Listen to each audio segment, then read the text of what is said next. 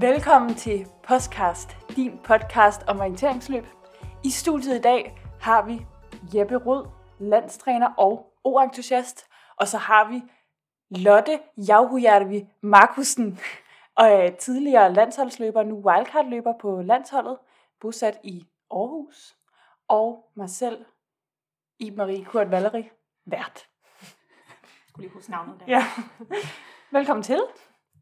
Tak. Vi har fået en gæst med nu i den her omgang. Ja, Eskil har billedet os for 3. gang i streg. Så vi har fundet noget, der er lige så godt. Det er jeg glad for. Ja.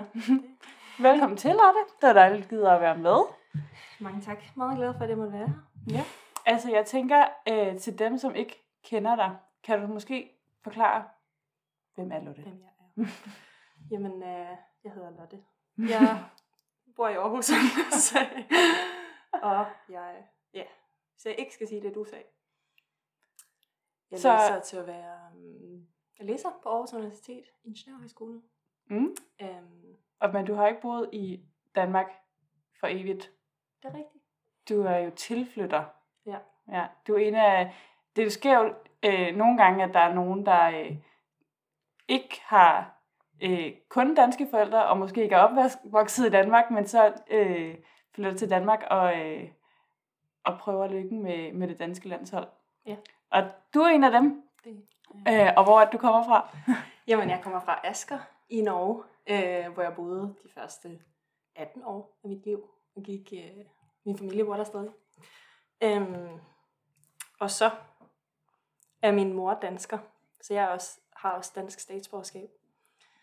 Så jeg har løbet for Danmark, siden jeg var 16. Men har du ikke, du har kun dansk statsborgerskab? Er det sådan? Det har jeg nemlig. Så jeg er ikke en af dem, der har valgt Danmark. Du har ikke valgt det til, du var bare tvunget til at løbe for Danmark. Men for lige sådan at pensle det fuldstændig ud, fordi jeg er jo ret stolt af, at jeg kan huske din livshistorie. Ja, din livshistorie.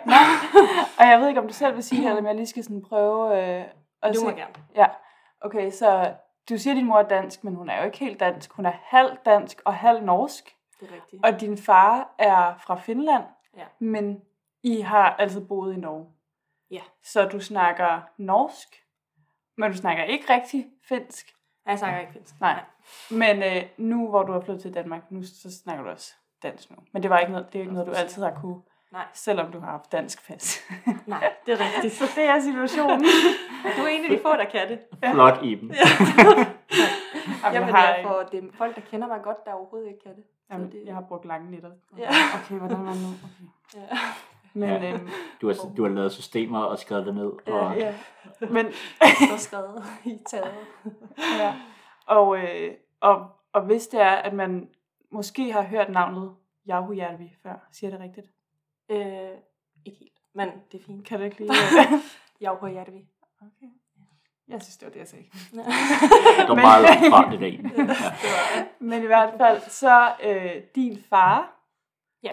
Tommy Jauhujärvi, ja. er jo... Jeg har aldrig rigtig forstået det, men han er en eller anden form for chef i EMIT. Ja, han er CEO. Ja, så han kommer kørende nogle gange i Aarhus i EMIT-bilen, så ved man, Lottes far. EMIT-manden er i bilen. Ja, han var også med til tidsløbende i weekenden. Det var der mange, der er kommet og sagde til mig. Så du er sådan lidt inden for... altså, EMIT er jo et sted, mange steder i orienteringsløb, så der har nogle gode kontakter. Ja, hvis det absolut. Mm-hmm. Ja. God til at kommentere EMIT, når danskerne snakker ned om det. Nå ja, det er faktisk ikke engang løgn. Altså, det har vi jo haft nogle gode samtaler om, hvordan at EMIT bare er... Det er bare noget lort. Så sidder man i bagsiden på bilen. Skal man sige, forfærdelig opvindelse. Så nogle... Det er sådan, man kan også sige, det er sådan lidt... var det værste. Det er også en service til dem, der ikke lige ved, at Lotte er dybt involveret i EMIT. Så hvis man lige har lyst til at bagtale EMIT lidt med en Lotte i nærheden, så er det sådan en god oplysning at have. Ja, men det er også sådan godt, hvis man gerne vil, hvis man har noget, der kan bruges til noget, så må man det komme til mig, så kan jeg jo tage det videre også. Det er godt at vide. Det er godt at vide. Har du fået konstruktiv butik før, som du har taget med videre? Altså, for eksempel det der Emit Lightweight-koncept, som blev lavet. Hvad er det? Oscar Si og Andreas Bock og nogen, der lavede det der 10-miler. Så lavede de nogle i Aarhus. Så lavede de nogle reklamer med Emit Lightweight. Det tog jeg med videre. Det var... at det var en god idé. Det var, det var noget med en sten. Ja. Der nu var den nye Emit Lightweight. Ja, men det glæder mig altså, til, den bliver tid. Jeg møder jo din far rundt omkring i verden hele tiden. Til alle mulige steder. Han plejer at være til stede selv, når der er et event. Ja. Er han altid ude? Aldrig hjemme, nej. Altid ude, aldrig hjemme. Nej, han er meget ude. Det i hvert fald, når det løbes med Emit. Ja, grunden til, at vi løb med det til testløbene, det er jo fordi, at de skal lave resultater til VM. Ja, der er der Emit, der har taget siden. Og også EM, faktisk. Og EM. Jamen, er det en aftale med IOF, de har lavet? Nej, det er med arrangørerne. Okay. Der især. Men der er det jo ikke den Emit-brik, som de fleste, tror jeg, forbinder Emit med, at det er der, man tænker, det er altså også bare træls med Emit. Men det er jo Emit-tech. Nej, ikke light. Touch-free. Ja. Så jamen, det bliver skide godt. Ja, jamen, det tror jeg. Så du er jo faktisk, selvom du ikke nødvendigvis er udtaget til VM, så er du en lille smule med der i navnet i Emit. Det, hvis man trækker den meget langt, så kan man sige det. Men det er du så også i den, kan man sige. Fordi du skal rejse med os. Ja, altså, jeg er der i hvert fald til stede. Til din modtagelsen. Tak for det. Og så kan jeg jo sige, at altså ofte så er jeg jo med til at tage billeder og sådan noget, og det har vi lige vendt, at mit kamera er gået i stykker. Men jeg vil bare sige, jeg har hørt fra forsikringen, og jeg får det dækket, så der kommer billeder. Bare roligt. Jeg tror, der er mange, der har rystet bukserne derude, om der kommer billeder eller ej. Det var lidt sådan en fortsættelse, der lige manglede der fra sidst, ikke? Ja, klart. Og den var der. Ja. Lotte, hvornår var det, du kom på juniorlandsholdet? Hvilket år var det? Det gjorde jeg 2018. I 18? Ja. Det er efterhånden faktisk mange år siden. Ja, jeg var på juniorlandsholdet i 18 og 19. Og så blev det lagt ned. Så var jeg på udviklingslandsholdet. Så blev det lagt ned. Og så var jeg på U23-landsholdet. Så blev jeg ikke udtaget. Så blev jeg meget hard. Jeg kan godt lide at mixe det op. Du har været en lang evolution af landsholdets udvikling. Ja. Du har prøvet alle. Ja. Det er faktisk mig, de skal komme til, hvis de vil vide, hvad for et koncept, der virker. Jeg har prøvet det hele. Og hvad vil du sige til det? Vil du lige lave en kort evaluering? Hvad virker? Det er fedest at være på landsholdet.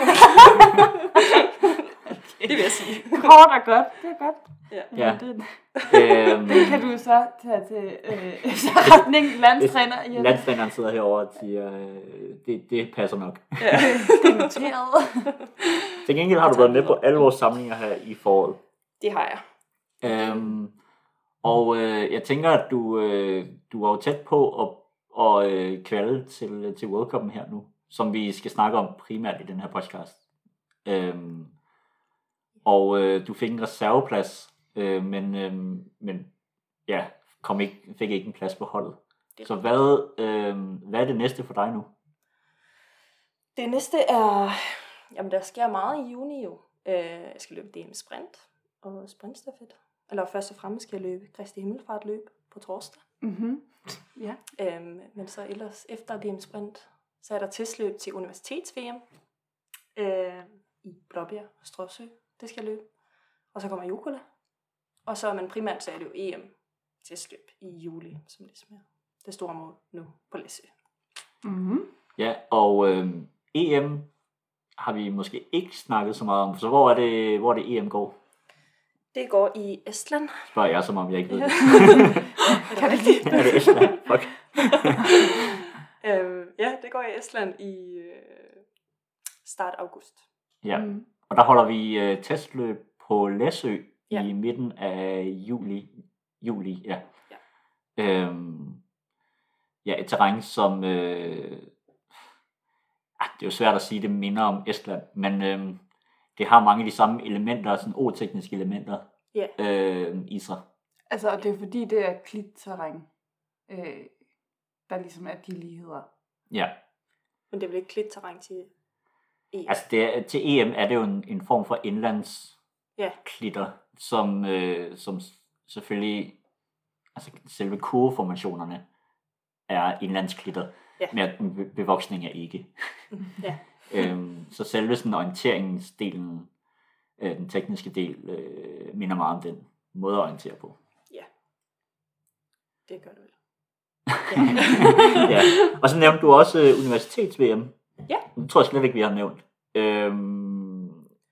Ja. Det kan du fortælle lidt om. Ja, jamen det foregår i Schweiz i midt august, hvor dem, der er indskrevet på en uddannelse, kan få lov til at løbe om medalje. Ja. Så ja, det vil jeg rigtig gerne løbe. Ja. Man skal være indskrevet på en uddannelse. Man må ikke være over 25 år. Og det tror jeg er det. Og så tror jeg, der er 4 herrepladser og 4 damepladser, så vidt jeg husker. Ja, det er i hvert fald, det er 4, hvis ender fra Danmark. Ja. Og hvad er det for en slags terræn, der skal løbes i der? Det er jeg faktisk ikke helt sikker på, men jeg ved bare, at det ikke er det samme som VM i 2023, der foregår i Schweiz. Ja, jeg ved det lidt. Det er det, man kan kalde sådan middelland terræn nok i højere grad. Sådan det der, altså det er bakket. Det er nok ikke helt bjergterræn, men sådan storkuperet. Som Schweiz plejer at være. Ja, og hvor et VM næste år skal være sådan decideret alpin terræn op i Alperne, så er det her sådan, hvad kan man sige, lige i udkanten af bjergene. Lige et level ned. Ja. Men det ser stadigvæk super fedt ud. Der er ret mange distancer også, både sprint og skov. Og, måske en stafet. Ja, altså der er langt mellem stafet, og så tror jeg, der er både sprint og sprintstafet. Og der er vist nok ikke nogen hviledage. Så det tror jeg nok, så vidt jeg husker. Så det er sådan en rimelig hård omgang, men jeg tror, det er ret sjovt, og jeg tror, der er god stemning til sådan en universitets-VM. Ja, det kunne jeg godt forestille mig. Det har jeg hørt. Og de testløb til det er jo sammen med juniorernes testløb til junior-VM, så det er Blåbjerg og Stråsø, så vidt jeg husker. Ja, det er det. Ja, og det er om 3 uger? 4 uger, tror jeg måske. Men det kommer lidt an på, hvornår nu er. Nej, det er 3 uger. Det er 3 uger? Ja. Okay. Max. Nu? Nå ja, det er klart, hvornår man sidder og lytter. Nå, ja, okay. Ja. Det er PT den 22. maj. Ja. Men Lotte, du løb testløbene. Det som vi snakkede om her sidste gang. Yeah. Men hvordan, ingen af os, der snakkede om det, mig og Iben, vi løb jo ikke. Men du løb, så hvad var din indtryk fra testløbene? Det var rigtig fedt. Det var bare godt styr på det. Specielt på tidstræningen. Ja, specielt. Hvis jeg skal nævne noget i mit, det var bare fedt. Ej, men det var meget... man følte man bare til et vigtigt arrangement. Sådan når man kommer derind og skal løbe knockout-finale, og der står en dame i hver sådan bås, fordi det er de 6 løbere, der skal løbe ud i en finale, og står ligesom kigger lige ud. Kan ikke snakke til dem eller noget, og holder på kortet, så man ikke snyder. Og ja, bare hele opsættet var bare mega professionelt, og ja, det var mega godt lavet. Mm. Hvordan gik din egen løb? Jamen, det gik sådan okay. Jeg synes ikke, jeg løb ikke hurtigt nok, men jeg følte mig ikke i den bedste form, men teknisk var det fint, synes jeg. Det var, lidt som vi har løbet før på vores mange landsholdssamlinger, har vi løbet meget sprint efterhånden. Så det var nogle rigtig gode baner, og ja, det var specielt individuel sprintkald var sådan en lang bane. Nå ja, der var lige nogle tekniske ting der, men det snakkede vi faktisk også lidt om sidste gang i forhold til opmålingen af banerne. Jeg går ud fra det. Ja, de blev lige, jeg tror, i stedet for en vindertid på jeg tror det skulle have været 11-12 minutter, så blev det vist 17-18. Ja. Det kan man godt mærke på en sprint. Ja, det var sådan lidt, man kommer i mål. Har løbet i 17 minutter. Tænker bare, man er 6 minutter efter bedste tid. Ja. Men heldigvis ikke. Så, men det var virkelig fedt. Det var også bare super mange mennesker til begge løb. Så, og midt på, specielt i Esbjerg, det var midt på torvet der. Så det var, det var fedt. Ja. Yes. Og så det næste, der kommer nu, jamen det er jo så World Cup'en, som jeg tænkte, vi skulle vende i dag. Ja. Og I tager jo afsted på tirsdag. Dem, der tager afsted. Tirsdag nu skal jeg få at sige på tirsdag. Den 24. Den 24. maj tager dem, der skal afsted til World Cup. Og så starter World Cup om torsdagen med en individuel sprint. Yes. Hvor der er nogle løbere, der skal løbe, og mange af det, der løber per distance. Der er 8 danske damer, der løber, og så er der 6 danske herrer, der er på startstregen. Det er uden kvalifikation, så det er en relativt lang startliste, fordi at alle får lov til at løbe direkte i finalen. Det ved jeg egentlig ikke lige, hvorfor de gør det på den måde, men så det er en direkte finale, og så sparer man nogle kræfter som arrangør. Måske. Ja, det ved jeg sgu ikke engang. De kommer til at starte over mange timer. Så dem, der skal starte allersidst, om det er herrer eller damer, det er jeg ikke klar over endnu. De kommer til at sidde lang tid i en karantæne. Ja, det er rigtigt. Ja. Og det foregår jo i Borås i Sverige. Hvordan er det terræn, der skal løbes i der? Lotte, du har noget at forberede dig lidt til, hvis du skulle til. Ja, forbered mig til den her podcast også. Hvad tænker du om det? Altså det er jo noget andet end de terrænger, der skal løbes VM i her i Danmark i hvert fald. Det er jo nordiske arrangører, så det bliver jo hurtigt noget skov. Der er lidt skov til en af distancerne. Ja. En af finalerne i hvert fald i knockout. Men ellers er det lidt mere lidt sådan boligområder. Ja, altså store blokke. Ja, og lidt mere sådan hegn og græs. Jeg ved ikke, jeg har også en idé om, at når man løber sprint i Sverige, så skal der være en eller anden form for græs. Ja, jamen, det er rigtigt. Er det rigtigt? Og det er også i Norge også. Det er ikke en sprint, hvis det ikke er et par stræk i skoven, hvor man lige skal løbe med dubsko, uanset hvad. Okay. Ja, altså det ser ud som om, sådan, når man kigger på det eksisterende kort, at det bare er sådan nogle store firkantede boligblokke, og så en masse græs imellem de her boligblokke. Mm. Og så sker der ikke så meget andet. Og så er der nogle enkelte steder, som du siger, med noget hegn, noget indhegning. Måske et par institutioner, måske. Men derudover, så er det nok op til arrangørerne at sætte deres egne hegn op. Ja. Vil jeg tro. Det kunne man forestille sig, at de gjorde. Ja. Vi har ikke den sidste bulletin endnu, så vi ved ikke alle de aller sidste detaljer omkring World Cup'en. Men hvis man kigger på de svenske mesterskaber i sprint, som var der for et par uger siden, så har man nok en meget godt indtryk af, hvad det er. Ja, det tror jeg også. Sådan var det SM-sprint her for nyligt. Jo. Altså jeg tænker på, fordi til VM, der bruger landsholdet tid på at tegne kort og sådan over områderne ud fra de materialer, man har. Det gør man jo ikke til World Cup, men hvordan forbereder man sig så? Bruger man stadig Google Maps, hvor man går ned og kigger i områderne det bedste man kan? Og ja, sådan specielt den gule mand, er det Street View i Google Maps. Ja, det bruger man lidt. Det gjorde jeg i hvert fald før de der testløbende. ude at kigge sådan i Ribe og beundre den flotte by. Det var Nordens ældste by. Ja, så det er meget det. Og ja, kigge på lignende kort, lignende baner. Sådan noget. Synes jeg gør i hvert fald. Så hvordan, for eksempel testløbende, hvor du har forberedt dig med Street View, er det noget, du mærker, når du løber derude? Eller er det noget, der sådan ryger lidt i baghovedet?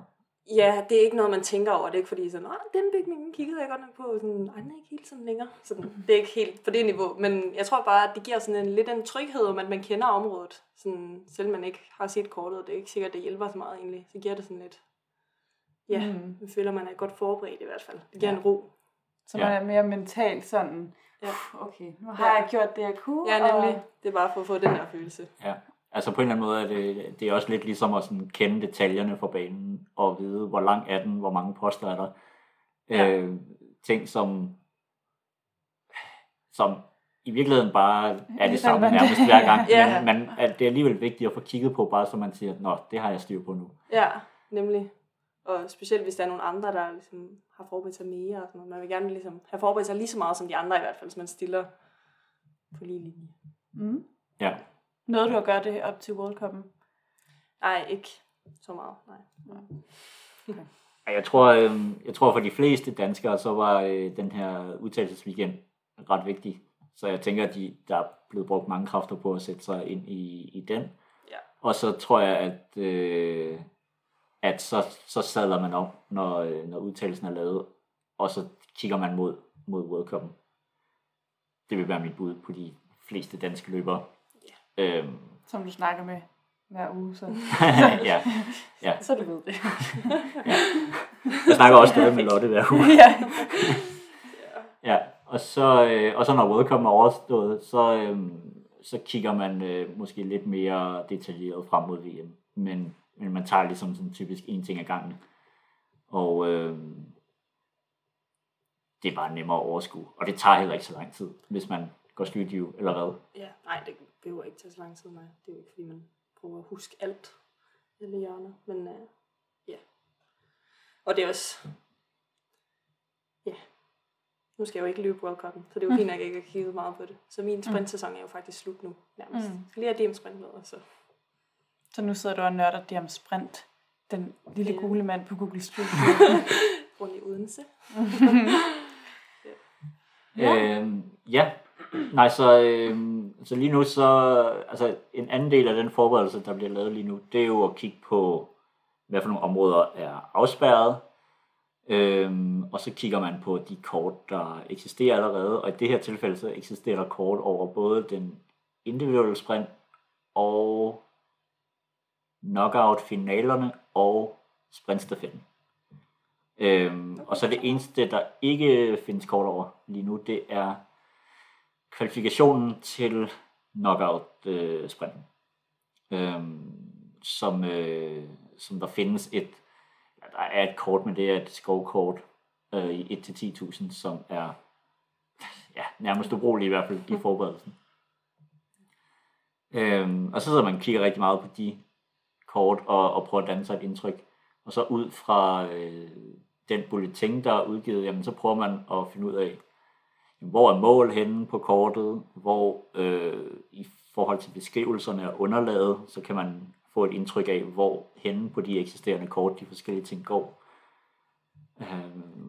Og så har man egentlig i sidste ende sådan et ret godt overblik over, hvor man skal løbe de forskellige ting. Ja. Så skal man komme med nogle kvalificerede gæt, eventuelt lave nogle baner. Der er blevet lavet et par baner allerede. Men det er sådan den primære forberedelse.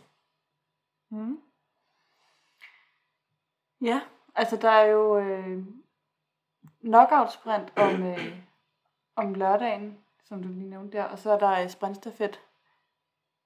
Nej, vent, det var forkert. Nej, det var rigtigt. Var det rigtigt? Individuel sprint torsdag. Ja. Nå ja. Knockout lørdag. Jeg så helt ud. Og så har vi sprintstafet til sidst, hvor I udtager holdet efter den individuelle. Ja. Og jeg tænker på, altså I kan selvfølgelig ikke sige noget om nu, hvem der kommer til at klarer sig godt, eller hvem der kommer til at være på det sprintstafethold. Men kan I sige noget om, sådan, hvordan I tror, at danskerne ligger i feltet? Ja, altså, eller ja, både ja og nej, men man bliver nødt til at tage de resultater, der er blevet løbet, og så prøve at danne sig et indtryk ud fra dem. Og der har vi jo udtagelses- eller VM-testløbenes weekenden. Der klarede i hvert fald de danske piger sig meget godt. Ja. Sådan, vi havde på den individuelle, var der, jeg kan ikke lige huske, hvor mange der var. Men ja, de klarede sig godt i hvert fald. Ja. I forhold til de andre, men nu var jo så nogen som svenskerne var jo ikke med, men Ja. nordmændene var der, og mange andre, som de klarede sig godt med. Ja. Ja. Så det er jo at se sådan, for eksempel Hedvig og Ida Agervig blev nummer 6 begge to. Ja. Og så er det jo at sige, jamen en 6. plads, det er jo ret godt i det felt. Og så kigger man også på, jamen, hvor langt er de efter vinderen. Så er de, jeg tror de var cirka et minut efter Elena Rose. Hun var virkelig hurtig. Hun var virkelig godt løbende, ikke? Og så er det sådan at prøve at finde ud af, jamen, hvor godt er Elena Rose løbende i forhold til den internationale top. Ja, så man kan gætte meget før de her løb. Ja, og så går man tilbage og kigger på sådan, måske EM sidste år, eller et lignende sprintløb, hvor der har været stor international deltagelse, og så prøver man at gætte på, jamen, Elena var cirka der, og nu har vi jo oplevet hende lidt på nogle træninger, på en træningssamling, og sige, okay, det virker som om, hun måske er i lidt bedre form, og så siger man, hvad potentiale til et VM har Elena? Vi gætter på, hun måske har VM-medalje potentiale. Det er sådan, det er sådan vores sådan umiddelbart gæt, og så siger man, hvis man er et minut efter en VM-medalje, hvad bliver man så cirka? Ja. Så er der sådan mange ligninger i forhold til at sige, jamen, hvad må niveauet cirka er, så kan man danne sådan nogle indtryk efter det. Man kan bruge meget tid på gæt og prøve at regne sig ud til, hvad for en placering man kan få, hvis man løber lige så godt, som man gjorde til det testløb der i. Og hun gør lige præcis det samme, man gjorde til VM i. Ja. Det er de helt store Excel-ark, I har fundet frem der. Ja, det er jo mere sådan, det er jo sådan lidt hjernegymnastik, man laver. Vi skriver jo ikke nogen af de her ting ned. Det er jo bare sådan, det er jo også i forhold til, hvis vi sidder og snakker med en løber, der siger, at de har et mål om at tage en medalje, og så vi ud fra alle resultater kan sige, at det er altså ikke realistisk, så er det måske også at justere forventningerne derefter. Eller modsat, hvis vi har en løber, der siger, at jeg vil bare gerne være top 30, og så er der nogle resultater, der siger, at du har altså potentiale til mere, du har potentiale til, lad os sige, en top 10 eller en top 15 eller et eller andet, ikke? Så handler det om måske at turde gå efter nogle af de her ting. Det er selvfølgelig altid ideen at løbe sit bedste løb, men det der med at have sådan en lille idé om, hvad er det egentlig, man går efter, hvad bliver man glad for, ja. Og skuffet over. Og skuffet over, ja. Og måske ikke prøve at sætte sådan nogle urealistiske forventninger, både den ene og den anden vej, som ikke matcher med ens egentlige forventninger. Altså det er ofte det der, nu sagde jeg en, der gerne vil tage medalje, men ofte er det egentlig nok mere modsat en, der siger, jamen, jeg er ikke så god, og jeg kan nok ikke løbe de resultater og sådan. Det er nok for at undgå at blive skuffet. Ja. At man ligesom sætter den lige lidt lavere, end man egentlig kan. Og så, ja. Men måske så klarer man det, altså den forventning. Og så bliver man alligevel lidt skuffet, man havde sådan inderst en ting, sådan, okay, måske kunne det være bedre. Sådan, Ja, netop det. Ja. Og det tror jeg er godt at få afstemt inden. Og sige, hvad er det egentlig, du gerne vil? Bare gerne vinde. Jeg vil bare gerne vinde. Ja. Ofte så har de fleste løbere sådan en noget man kan sige sådan en realistisk målsætning, og noget der er en drømmemålsætning, som hvis det går rigtig godt, som stadig er realistisk, men det er ligesom hvis alting klapper. Og nogen, der har lidt fejlklip. Og nogen, der måske lige performer lidt dårligt og så videre, ikke? Nogen, der bliver syge. Ja. Men at have sådan en god realistisk tilgang til det, ikke? Fordi at man vi har jo også det der også hedder sådan en målsætningsrunde på holdet inden, hvor at vi beder jer løbere om at sige jeres mål højt for hinanden, også så, at de forskellige løbere på holdet kan sige, Lotte, hvis du bliver nummer 10 til et løb, at om de så ved, om du måske er tilfreds med det her, eller om du er utilfreds med det. Ja. Så er det nemmere at sige, godt løbet, Lotte, eller du er også ærgerlig, du kommer igen næste gang. Det bliver sådan lidt nemmere at forholde sig til hinanden efter sådan et løb, sådan, det er ikke altid lidt at læse, om nogen er tilfreds eller ikke. Sådan, hvis man ved, at hun håbede kun på top 15, og hun blev nummer 6, hun var mega glad. Og sådan. Men I bruger det vel også til at motivere i hinanden og jer selv lidt, i forhold til at vide, okay, hun er i top 10, men altså, så skal jeg jo måske også stræbe efter det, fordi jeg er jo nok på samme niveau, eller... Jo, men det er også det. Ja. Altså, så er der en eller anden, der siger en eller anden vild målsætning, og de andre sidder sådan, jamen, jeg er jo lige så god som den person der. Det skal jeg da måske også tænke, jeg kan. Så det kan blive brugt på mange forskellige måder. Ja, det er egentlig meget fedt. Og det var også, vi gjorde det her i år, så det er også fint at få høre, hvor mange der satte sig nogle løb. Og sådan, for eksempel VM var det jo rigtig mange, der gerne ville løbe. Og der er jo kun 3 pladser. Ja. Det er også lidt spændende, når man ligesom kan se, okay, det går ikke helt op, at der er 10, der skal løbe. Det kommer, nogen bliver skuffet. Ja.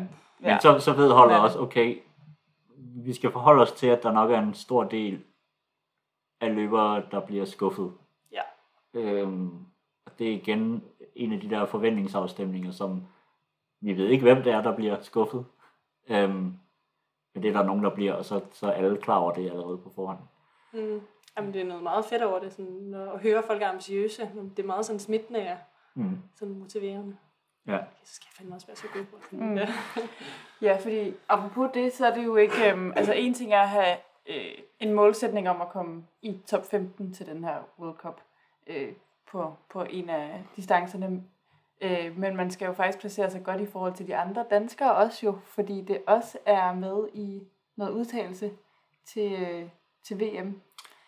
Ja, altså hvis jeg skal være helt ærlig, så tror jeg ikke, at selve placeringen betyder noget som helst for de fleste løbere, der er med her. Der tror jeg, at netop den der interne placering mod de andre danskere fylder langt mere, fordi der er rigtig mange, der gerne vil løbe VM på hjemmebane.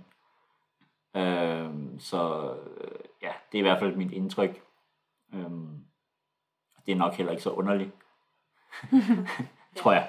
Men jeg tror heller ikke, jeg ved, hvad for en placering jeg fik til den individuelle sprint til tidsløbende. Men jeg ved, at jeg var nummer 10 af danskerne. Det kan vi bare se. Ja. Men det er noget med, altså er det lidt en blanding af testløbende og World Cup, I bruger som udtalelse til VM? De vægter i udgangspunktet lige højt. Ja. Men vi tager dem per distance. Så når vi udtager på den individuelle sprint, så kigger vi på de individuelle resultater. Og når vi tager den på knockouten, så kigger vi på den dag, på de 2 ligesom weekender. Og så når vi når til sprintstafetten, så er det et samlet indtryk af så alle 4 løb, der er blevet løbet i VM-testløbsweekenden og i World Cup. Det er jo et ret kompliceret udtalelsessystem med flere lag i forhold til hvilke løb der tæller. Og... Ja, i vores udtalelseskriterier har vi sådan 2 lag. Så for eksempel A-finalerne kalder vi lag 1, og så kvalifikationen kalder vi lag 2. Sådan og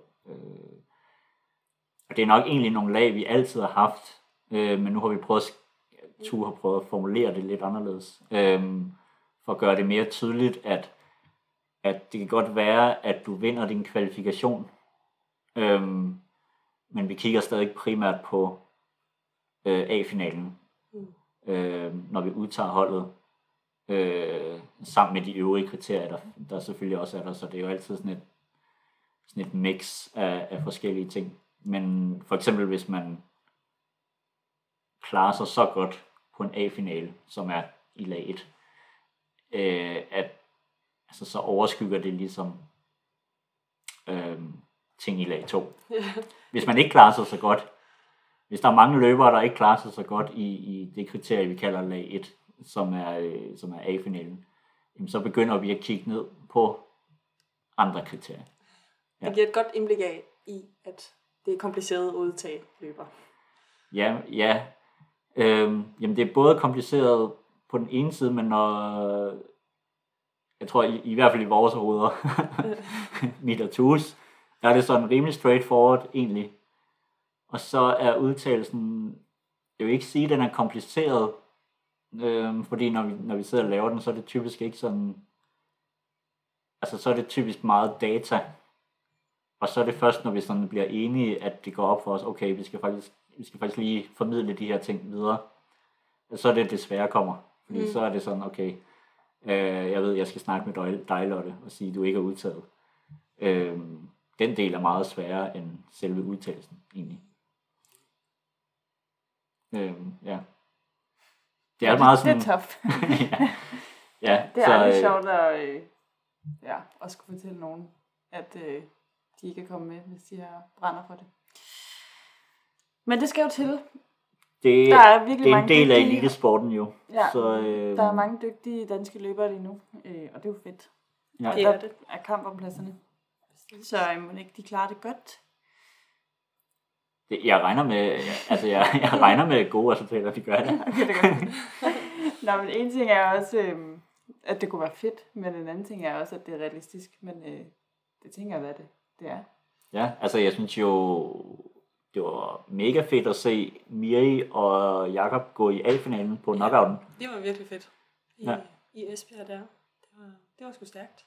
Ja, altså hvad er din, nu har vi løbet en del knockout, både testløbsweekend og på alle vores træningssamlinger. Hvad er dit indtryk af disciplinen? Jamen det... Både for dig selv måske, men også sådan helt generelt. Det er en god disciplin. Ej, det er meget sjovt. Det er jo lige den der spændende kval, hvor man står sådan lidt videre negle foran skærmene og for at se, om man er top 12 i sit heat. Sådan, og man så får lov til at løbe de der finaler, der er.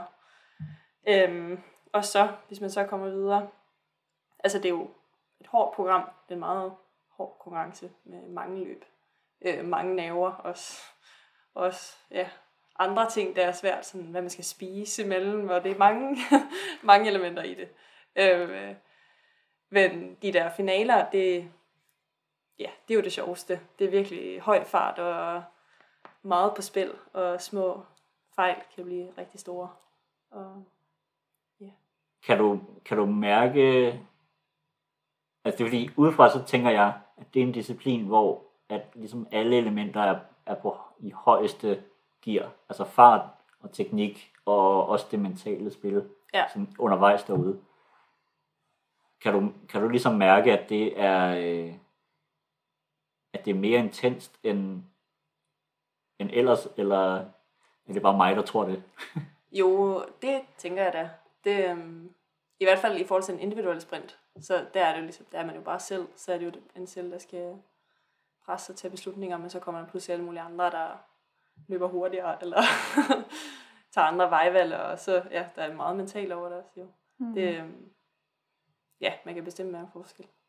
Ja, altså jeg har jo aldrig løbet knockout sprint før, men jeg tænker, at man kan drage nogle paralleller til at starte i en fælles start på en eller anden måde til en stafet, hvor der er nogle gaflinger. Ja. Og det er jo typisk, der er jo mange flere ting, at skulle forholde sig til, at der er andre løbere, der lige pludselig løber i andre retninger.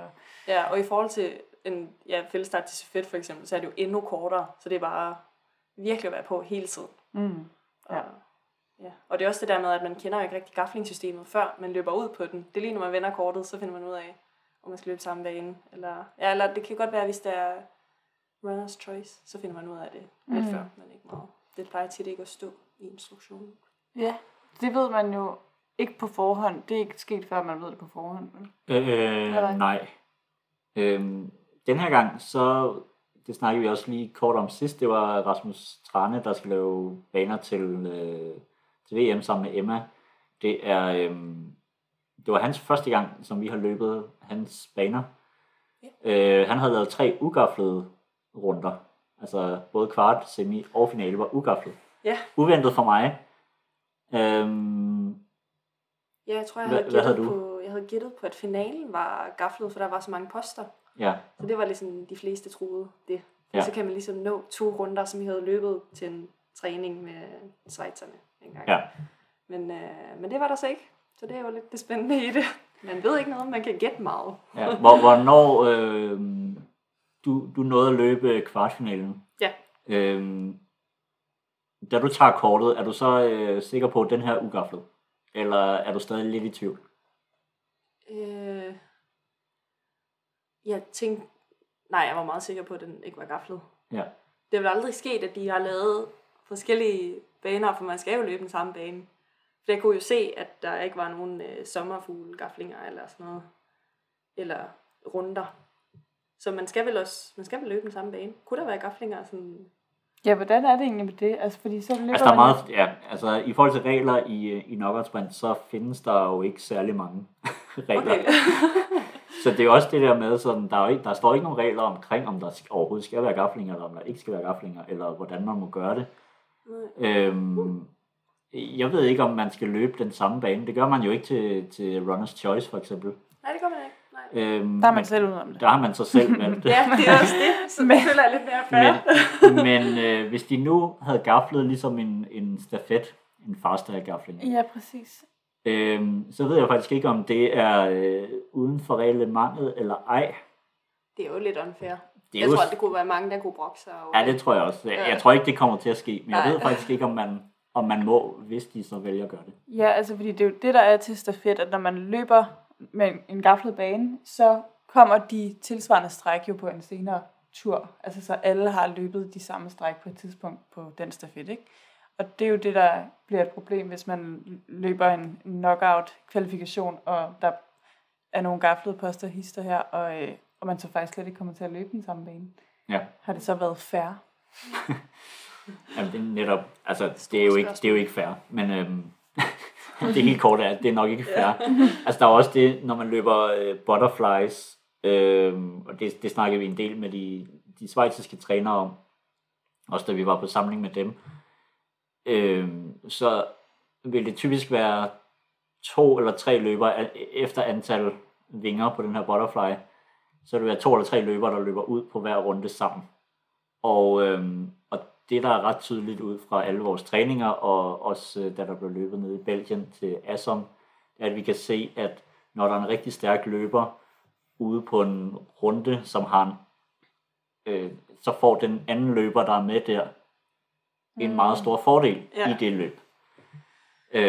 Så det er i hvert fald sådan en gaflingsmetode, som afhænger meget af feltet, og hvem du lige kommer ud med i din runde. Ja. Men det kan man sige, sådan er det jo måske også på en stafet. Lidt. Det er det også, ja. Ja. Altså, men det kan man jo blive med at diskutere, tænker jeg. Altså, om det men jeg tror måske, det er en af grundene til, at det var helt ugaflet. Det er så fair, det kan blive. Ja. Alle har præcis det samme. Du kan vælge dit eget vej, eller du kan vælge at løbe med. Eller... Ja, og man ser jo alligevel, at folk løber forskelligt. Så det er jo ikke, fordi det bare bliver et kedeligt tog. Der sker jo rigtig meget ude på de finaler. Hvordan gik din finale? Det var fedt. Det var et stærkt felt. Det var svære vejvalg, synes jeg. Vi stoppede alle sammen på startposten, fordi at finde ud af, hvor vi skulle hen. Og ja, mega fede baner. Blev løbet stærkt og forskellige vejvalg. Så det var jo, ja, jeg synes, banelæggeren lykkedes rigtig godt med at lave det spændende. Hvem tog så initiativet ud af startposten? Det kan jeg ikke lige huske egentlig. Men pludselig så løb vi bare alle sammen det samme vejvalg. Det var måske en, der løb noget andet. Men ja, det er som om på et eller andet tidspunkt, så bliver der bare løbet. Ja, men det så er der en, der begynder at rykke måske i en retning, og så lige en anden, der ligesom prøver at komme lidt før, og så er det bare afsted. Ja, det var også det, vi snakkede en lille smule om sidste gang. Altså det der med, at man faktisk decideret står stille på en sprint, og det bliver så taktisk, at man ikke, altså sekunderne tikker, men det gør det jo for alle, så altså, man kan jo blive stille i så lang tid, man har vel, hvis alle gør det. Blev der løbet taktisk ud over lige at I stod stille på startposten? Eller så blev der bare givet gas, eller hvad? Ja, så tror jeg. Men så vidt jeg ved... Nej, der blev også løbet forskellige vejvalg efter det. Så det var ikke, fordi vi holdt sammen så resten af vejen. Nej. Men alle ville gerne... Jo. Nej, jo. Var jeg? Det er så selvstændig vej. Det var jeg. Jeg var, på det tidspunkt var jeg sammen med Jasmina Gassner på en vejvalgspost, og så løb vi 2 forskellige vejvalg. Og så kunne jeg se i det fjerne, også Marlin og Sabine havde løbet det samme, som jeg havde. Så tænkte jeg, det var godt. Så tænkte jeg, Det var godt. Ja, jeg så Sabine løb ind ad en vej, og så kom ud igen. Så tænkte jeg, det var ikke så godt. Okay. Det var lidt spændende derude. Okay, så der kunne du løbe og holde øje og være sådan, det skal jeg i hvert fald ikke. Det Ja, okay, så skal jeg ind der. Ja. Så det er jo også smart taktisk, lige at holde tilbage ved, og sådan, hvad gør de andre? Det var ikke så taktisk, hvis man så ender sidst, fordi så ligger man jo bag os og kigger. Det kan man så sige. Ja, det kan man diskutere. Ja. Ja. Det er jo også en ting, vi har diskuteret en del indad på landsholdet. Det er, hvis man ligger sidst i et felt, så kan man få en lyst til at bare gøre noget andet, bare for at gøre noget andet. Ja. Eller kan du genkende den følelse? Ja, det sådan en position føler jeg ofte, jeg befinder mig i. For jeg kan godt lide at ligge bagerst i starten. Så lige at følge med og ligesom føle, at jeg ser, hvad de andre gør. Ja. Og sådan, så kan jeg jo få det med mig, hvis det er den allerbedste ligger som nummer 5, og så tager et andet vej. Det skal jeg jo løbe med der. Ja. Og sådan, men jeg kender også det med, at jeg godt kan lide at tage et andet vejvalg, bare for at man er lidt stedig. I do what I want. Men det er jo lidt det samme i skoven også, på en stafet eller på en form for fællesstart eller noget. Så er det sådan, jeg kender løbertyper, der uanset hvad, tager et andet vejvalg bare for at tage det. Ja, Det det skal man passe på med. skal man passe på med. Ja, man skal ikke bare være så stedig, selvom nogle gange, det vil man gerne. Men jeg vil sige, at det kommer an på, hvem man løber sammen med. Sådan, hvis man løber sammen med en, der bare er rigtig god. Altså, det var fordi, jeg kommer bare til at tænke på påskeløbene her, som jeg var med til, hvor at, til jagtstarten, jeg løb dame 21 AK, og det var faktisk egentlig gået ret godt. Ja, det var dit store mål for året. Ja, altså jeg var jo med på den landsholdssamling, hvor alle skulle fortælle deres målsætninger, og så fik jeg også lov til at fortælle mine målsætninger. Det var jo top 6 til påskeløbet.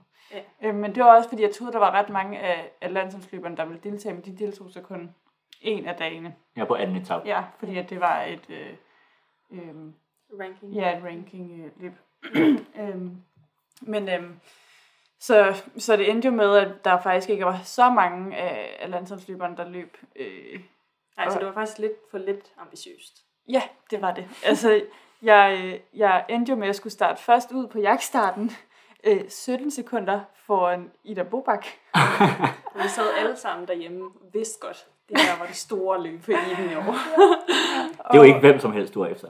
Nej, præcis. Og jeg, det er jo speakeren til VM-testløbene. Du har starten lige efter dig. Ja, altså og verdensmester. Og altså alle. Det kommer lige i anden rang. Så jeg tænkte sådan, okay, at jeg ved godt, det bare er påskeløb, ikke? Men altså, det er jo... Altså, jeg synes, det er et af de fedeste løb, sådan, som jeg deltager i løbet af året.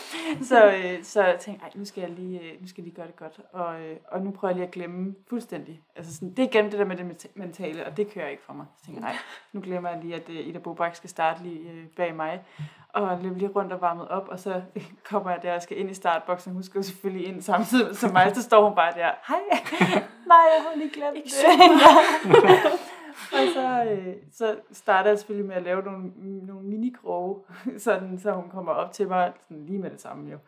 Og så løb vi faktisk sammen ned ad vejen, indtil at vi ligesom hun klipper en post lige foran mig, så jeg er lige bagved hende og tænker... Hvor langt er vi henne på banen her? Det er post 5, måske halvvejs. Det var et ret langt stræk, sådan, hvor at jeg holdt hende bag mig hele det lange stræk, og så kommer hun lige foran mig og tager den der post, og så er jeg sådan, nu det tager sgu lige mit eget her, ikke? Eller sådan, nu tænker jeg lige selv, jeg skal ikke bare sådan følge efter hende. Altså, hvor dumt kan man være? Det er jo dumt i den. Altså, det er verdensmester. Det er Ida Bobak, og så er jeg bare sådan, jeg kan selv. Joke! Og det går sådan noget med, at du havde misforstået lidt jagtstartkonceptet. Jamen, det er så pinligt. Jeg har sagt det til lidt for mange mennesker. Jeg har sagt det til lidt for mange mennesker i forvejen, og nu siger jeg det. Jeg har ikke hørt det. Nej, men det er jo fordi, jeg startede... Altså, jeg ved jo godt, hvordan jagtstart fungerer. Altså, okay, godt. Gør du det? Men da jeg løber derude og er stresset, så er jeg sådan... Tænker, okay, men hvis nu er hun jo nået op til mig, men jeg er startet 17 sekunder foran hende, så jeg skal jo slå hende med 17 sekunder, ellers så er min tid jo langsommere end hendes. Men det, jeg ved jo godt ikke, altså det jagtsat handler om, det handler jo bare om at komme først over målstregen. Så jeg tænkte, nu hvor hun alligevel er der, jeg kan jo ikke sådan spurte 17 sekunder fra hende, så nu kan jeg lige så godt prøve at løbe lidt taktisk til at nogle bedre vejvalg. Men det, altså, jeg skulle jo bare spurte fra hende, jeg skulle bare være et halvt sekund foran hende, eller sådan, det eneste, du skulle have gjort, det var bare at kroge hele vejen til sidste posten. Og så spurgte alt, hvad du kunne. Ja, nu har jeg sagt det højt, at jeg bare, at det er pinligt, jeg ved det godt. Næste år, Næste år, ikke? Det bliver dit år til påskeløbet. Ja, men altså, jeg kom der i top 2. Ja, det var meget nummer 2. Altså, du startede jo faktisk ud foran Ida. Ja, altså, jeg havde jo slået hendes fair and square første dag, og anden dag løb præcis samme tid. Så det var meget godt gået. Ja. Og hvad så med sidste dag? Jamen, så jeg tror, hun slog mig. Jeg tror ikke, der gik mere end 1 minut. Ej, du skulle have været med. Ja, desværre. Men det var fedt. Næste gang? Ja, næste gang. Så tager jeg hende sgu. Ja, Nå, men altså... Hvor var det overhovedet? Jamen, vi var lidt ved knockouten, tror jeg. Men der kan jeg jo sige, at jeg tror faktisk, der er nogen, der arbejder på, at vi får knockout som DM. Jeg ved ikke, om det bliver næste år, men det kunne være fedt. Men måske året efter. Der er så mange DM'er efterhånden. Der skal være flere. Ja, vi har færre end Norge og Sverige. Nå. De har knockout. Ja, de har haft knockout i flere år, tror jeg nærmest. Ja. Jamen så, lad os det gøre det. Ja. Men så er det forslaget ligesom, at der er 1 klasse, ikke? Jo, der er 1 klasse. Der er en herreklasse og en dameklasse. Ja, der er 2 klasser. Ja, altså så det er ikke sådan noget med, at der er dame 35 og 40 og 45. Men det er jo fordi, det er jo sådan, Norge og Sverige gør det. De har jo slet ikke, det er jo ikke en klasse damer 35, der løber NM. Du har nogensinde. Du har veteran NM, har du ikke? Nå, men det er så et helt andet arrangement. Ja. Men er der heller ikke nogen ungdomsklasser? Nej, det er 17, 18, 19, 20 og 21. Okay. Det er 3 klasser for hver køn. I havde jo hovedløbet. Ja. Som jo er NM. Hvad? Men det uden at være NM. Ja, det er rigtigt, men det er også et helt andet arrangement jo. Ja. Ja, rigtig meget. Altså, I 2 har begge 2 boet i Norge, og jeg har ikke. Ja. Forstår ikke, hvad I snakker. Så i Norge, altså en af de ting, som er rigtig farlige i Norge, det er, at børn konkurrerer. Det er livsfarligt. Det må man helst ikke.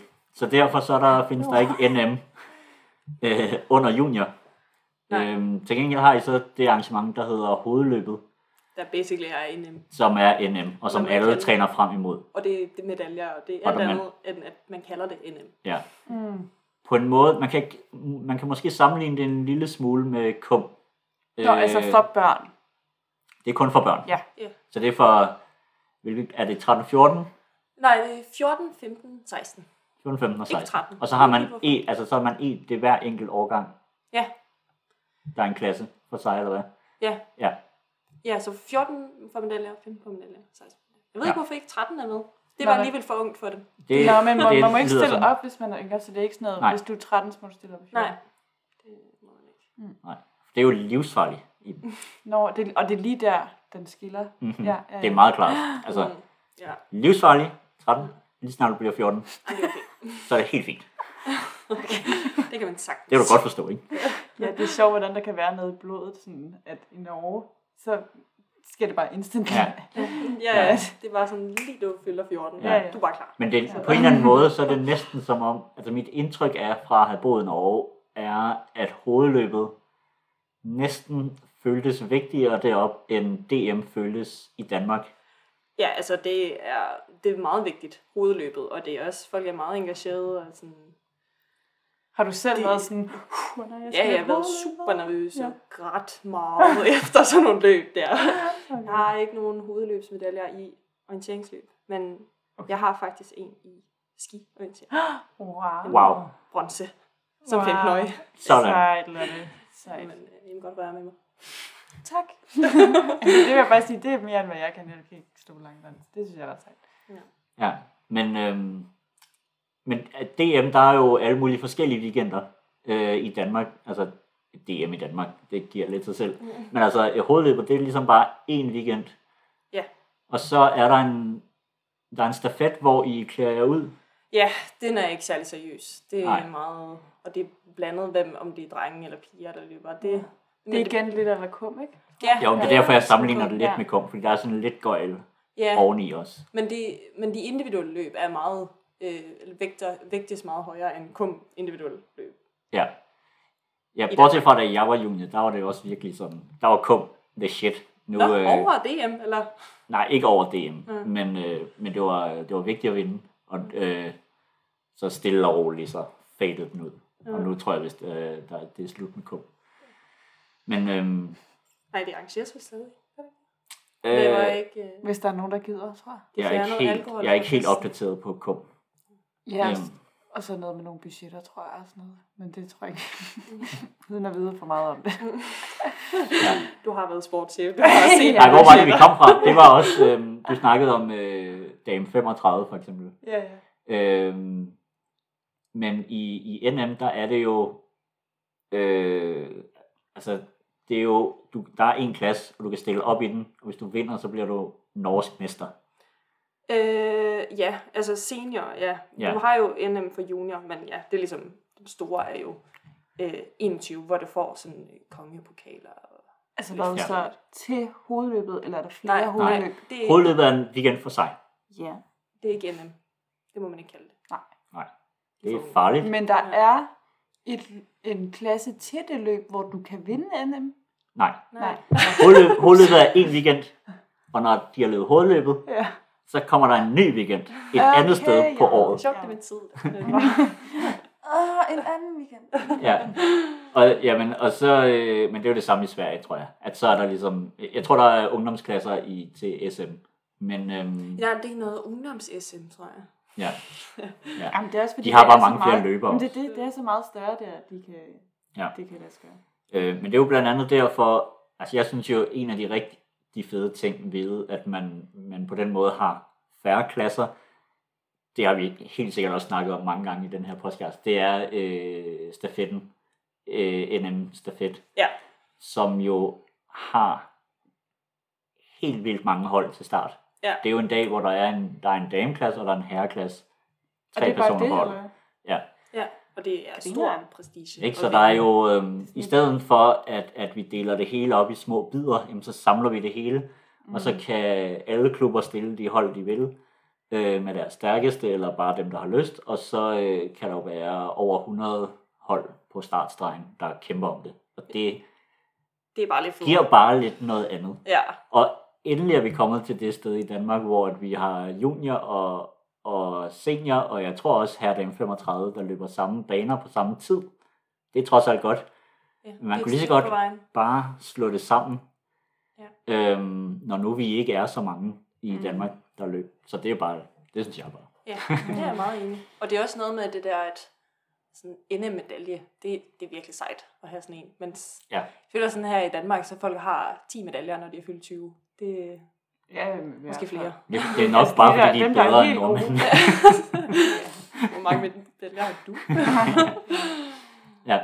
Men også bare generelt en opfordring til folk om at komme til konkurrencerne og løbe noget sådan, fordi det bliver bare meget sjovere, når der rent faktisk er nogen. Og jeg ved, at der ikke har været lige så mange tilmeldinger til løb. Og jeg ved ikke, om det er på grund af corona, at folk lige sådan skal ind i det igen, at der er nogle fede løb at komme til. Altså jeg er faktisk en af dem, der ikke er kommet særlig meget til løb her de sidste år. Og hvad har du at sige til dit forsvar? Jeg har glemt at træne. Men jeg er gået i gang igen. Jeg var for eksempel ude at løbe en tur i dag. Okay, så det er det, der er sket. Folk har ikke trænet under corona. Nej, jeg tror. Og nu er de bare sådan, nej, jeg glemte det igen. Jamen, jeg har haft en hel vinter, hvor jeg bare sådan hver dag, så glemte jeg bare at træne. Hvad var det, du skulle? Ja, fuck, mand. Too late. Ja. Nej. Men ved du hvad, man må faktisk gerne komme. Det er okay. Altså, selvom man ikke har trænet. Ja, men det kan også være, at jeg gør det. Okay. Godt.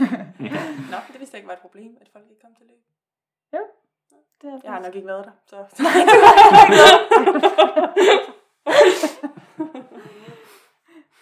Så sidder jeg bare her med nogle forrædere. Hvad er det for noget? Okay, vi skal nok komme til nogle løb. Ja, jeg kommer. Ja, men altså, nu havde det været fedt, hvis jeg havde undersøgt, hvordan man kunne følge med i World Cup'en. Det har jeg faktisk ikke. Jeg ved ikke, om jeg tænker, at der må være noget livesending. Det kunne godt være noget. Det kan vi lige linke her efterfølgende. Ja. Hvis der er noget. Ja, i Facebook-opslaget, der lægger vi et link til alt det, man kan følge med på. Må ikke det bliver sendt på SVT? Det er et rigtig godt bud. SVT, tjek det ud. Ja. Jeg tror den individuelle sprint ligger vist i sådan dagstimerne der, hvor hvis man er på arbejde. Det er selvfølgelig en helligdag, så der er ingen, der er på arbejde på torsdag. Mm-hmm. Alle er bare hjemme og kigger. Man er hjemme og kigger SVT, gætter vi på. Ja. Og så kan man se en hel masse folk Sidde de der time lange startperiode. Ja. Så var der 5 timer tilbage. Ja. Det er nok ikke det hele, der bliver sendt. Nok bare det sidste. Altså, hvor mange er der? Altså, hvor lang er sådan en startliste? Ved du det? Jeg vil gætte på, at den er ret lang. Altså, det kan vi finde ud af. Men jeg gider næsten ikke. Nej. Men det er for mange. Okay. Ja. Vi dropper det. Men altså, der er jo 1 minut imellem hver startende. Så der kan jo kun starte 60 per time. Og der er jo, jeg vil gætte på, der er over 200, eller måske omkring 200 startende. Ja, og altså, hvor mange missioner er med? Vi kan lige regne det ud. Jamen, jeg kunne så nemt finde ud af det, men jeg gider bare ikke. Det er sjovere. Vi skal have nogle facts på bordet. Ja. Ej, men og så herrerne og damerne, de starter hver for sig. De kan vel godt starte samtidig. De kan måske godt starte samtidig. Men altså, som sagt, vi har ikke den sidste bulletin, som ligesom giver os de der detaljer med, hvem der starter først og sidst. De kan måske godt starte samtidig. Men ofte, når der er tv-sending, så vil de gerne have det forskudt for ligesom at have flere sådan, afgørelser i løbet af en sending. De må vente og se. Ja. Jeg tænker, nu her til sidst, så kan vi lige runde af med bare terrænet til knockout-dagen, for der er noget, vi nåede aldrig rigtig videre end individuelt egentlig.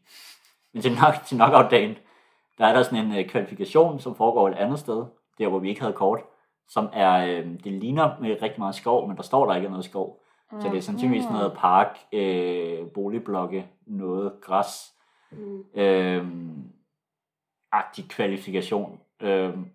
Og så går vi til finalerne, hvor der på kvartfinalen er ret meget skov. Jeg tror meget præcist 34%, som der står i bulletinen. Det er meget nøjagtigt. Okay.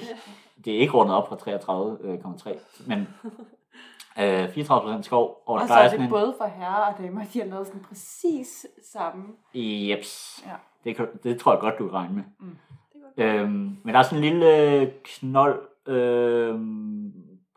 ret tæt på midtbyen, ret tæt på centrum af Borås, hvor der sandsynligvis skal løbes en god del af kvartfinalen.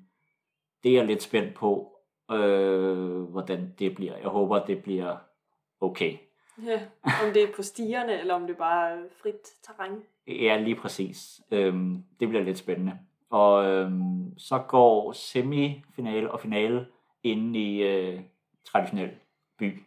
Ikke centrum, så ikke sådan centrumby, men mere sådan noget sådan lige uden for centrum, hvor der kan blive lidt kringlet. Jeg tror faktisk, det kan blive ret spændende. Og så er sprintstafetten, den foregår sandsynligvis inde i centrum, er mit gæt.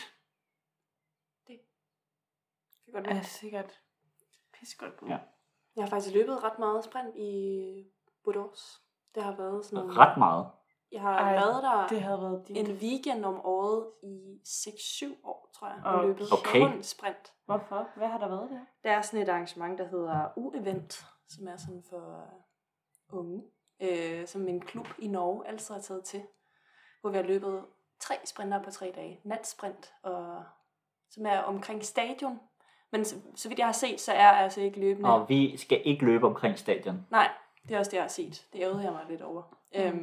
Og så har der været noget i skoven. Altid en skovsprint. Okay. Og så har der været en i dyreparken.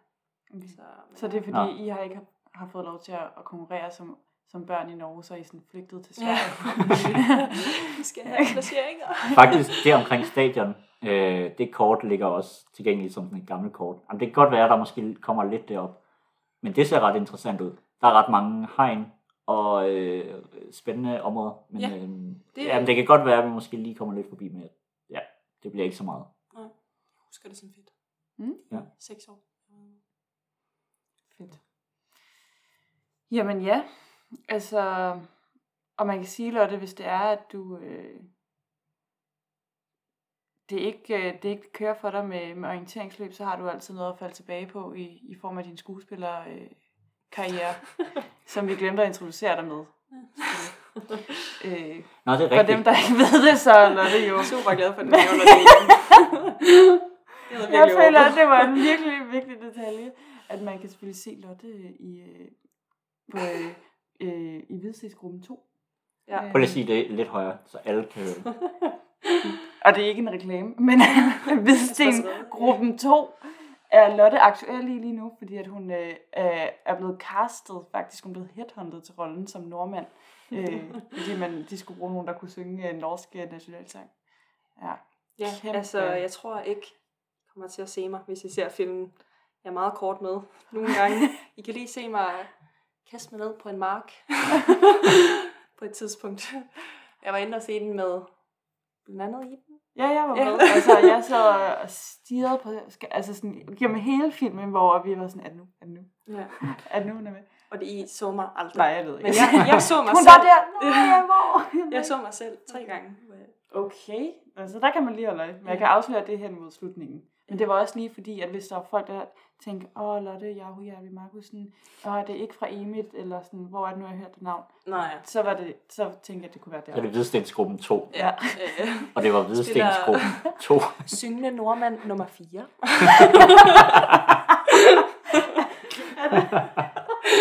Nej, jeg har ikke fået det. Det var ikke en stor nok rolle til at få cred, eller hvad det hedder. Okay. I rulletekster. Men jeg fik betalt. Ja, der kan du bare se, at du var ikke bare en helt almindelig statist. Altså, det var et betalt job, du. Mm-hmm. Ja. And on that note. Ej, vi mangler lige en ting, inden vi runder helt af. Der har været mountainbike orientering EM. Ja. Det skal vi bare lige nævne. Det er rigtigt. Altså, og der er blevet vundet en masse medaljer.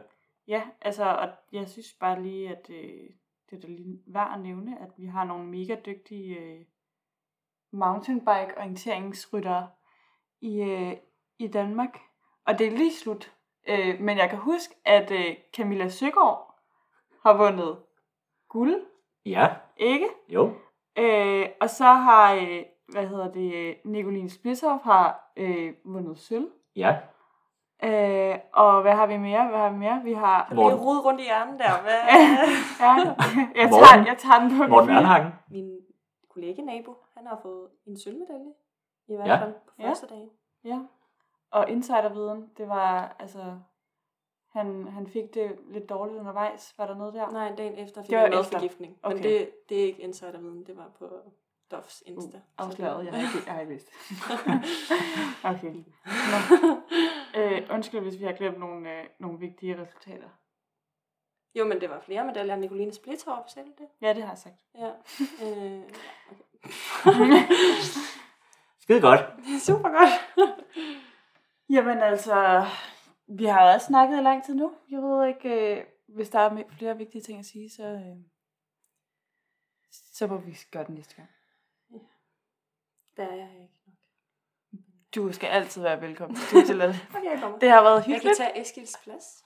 Oj, now we're talking. Pas på, Eskil.